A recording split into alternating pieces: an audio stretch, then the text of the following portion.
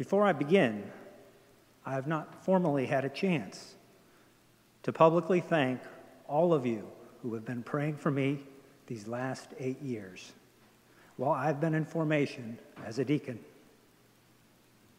I started my journey in February 2012 with a meeting between Father Wayne, Holly, and I. The application process took a year, then 2 years of discernment. Finally, there were 5 years of classes. It was a long journey. I say that not to brag on anything that I have done, but more importantly, to say to you, I could not have done it without you. Without your prayers, in addition to all of you, I want to thank Father Dave, Father Wayne, Father Albert, Laura Sullivan and Laura Graven, our deacons Jim Stanley and Steve Marks, and my own mentor, Deacon Todd Offrey at St. Bernadette's. The final thanks go to Holly and Hope, Mom and Dad, Susie and Ted, for all their love and patience, for having to put up with the crazy classroom schedules and demands on my time, and for generally having to put up with me. I love you. Today, we are starting the celebration of Advent. Advent is a time when we wait expectantly and hopefully for the coming of Jesus. A modern-day equivalent I think we can all relate to is our current struggle with the coronavirus pandemic. Because of coronavirus, you probably had fewer people around your Thanksgiving dinner table this year. Or maybe instead of going somewhere or having people over, you spent the day at home by yourselves with only a FaceTime or a Zoom call. I know that's what we did.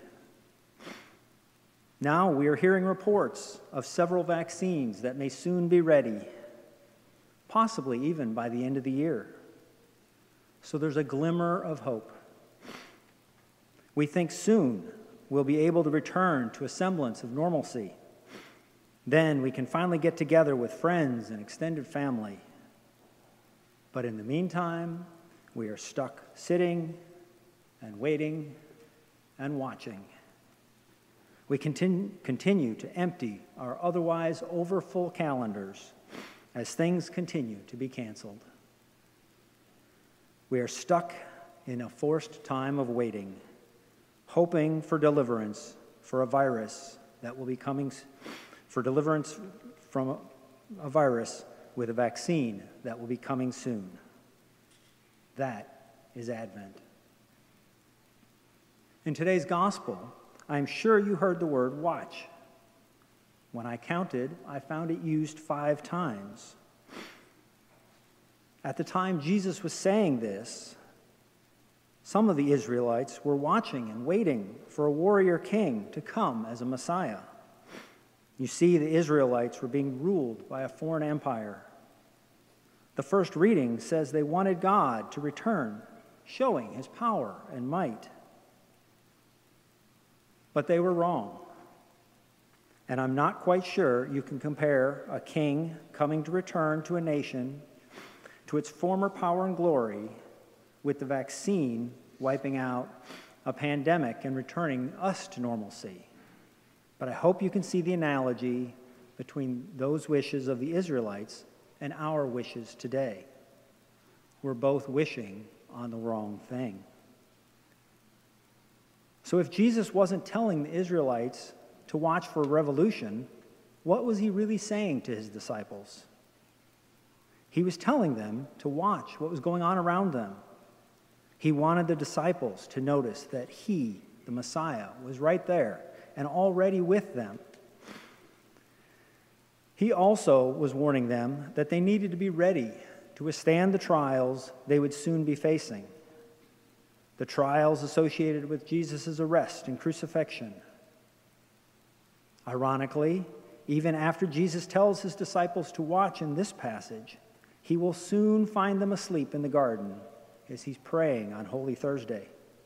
and he will have to remind them once again to stay awake and watch, to watch and pray that they have the strength to endure the trials ahead. Now we know that the disciples eventually panic and abandon Jesus. But Jesus doesn't abandon them. Mark's gospel ends with Jesus coming back to the 11, sitting and eating with them, just like he did before. And after the meal, before Jesus is resurrected, he reminds them of the work that now they have to start doing. So what does this gospel mean for us today? What should we be watching for? First, Jesus reminds us to look at what is going on around us. He reminds us that he is right here among us, that we will need to persevere in the trials of life that surround us. Whether those trials are things that affect all of us, like the coronavirus pandemic, or maybe they're trials that we're affecting only an individual or a family. Jesus is telling us that although we have to endure hard things, he will never abandon us. Secondly, Jesus promised that he would come again. Remember that it took a long time from when God made his covenant with Abraham, promising Abraham a Messiah, until the Messiah finally came. Likewise, it's going to be a long time from when Jesus ascended into heaven until he comes back again. As Advent reminds us, we should have a glimmer of hope, though, that Jesus is coming back in power and might. If you remember last Sunday's gospel, Jesus said, "The Son of Man will come again in glory, and all his angels with him, and he will sit upon his glorious throne." But that doesn't mean we can stop watching. And according to today's gospel reading, that doesn't mean we can stop doing good works.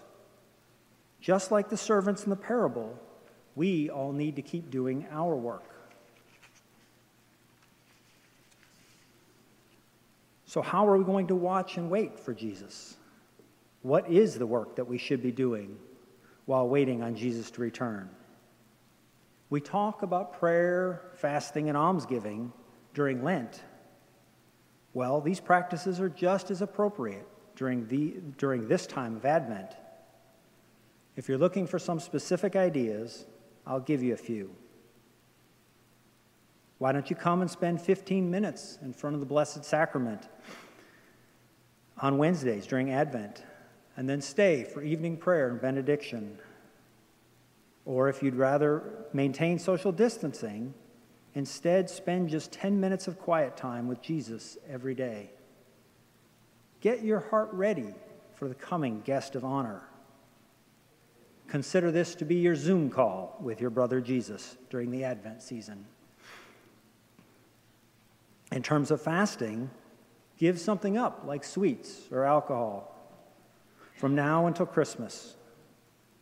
These are two things we often overdo during the holiday season. So instead, save them for the church's Christmas season, which doesn't start until Christmas Eve. Regarding almsgiving, why don't you give a little extra to your favorite charity or support a new charity this year? The pandemic has had a significant effect on many people. Consider giving to a charity that supports the poor, the hungry, or the homeless. When we share with the less fortunate, it helps us to remember and show gratitude for all the blessings that we have been given. And what better way to show God that we appreciate our gifts? For us in the Northern Hemisphere, Advent comes at the time of the year with the most darkness and the start of the cold months. It is easy to be sleepy. Will Jesus come and find us watching, or will he find us asleep? As we focus on this forced time of waiting, let's incorporate some penitential practices into our preparation for Christmas.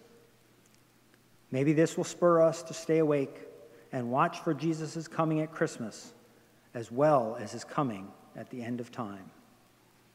Peace.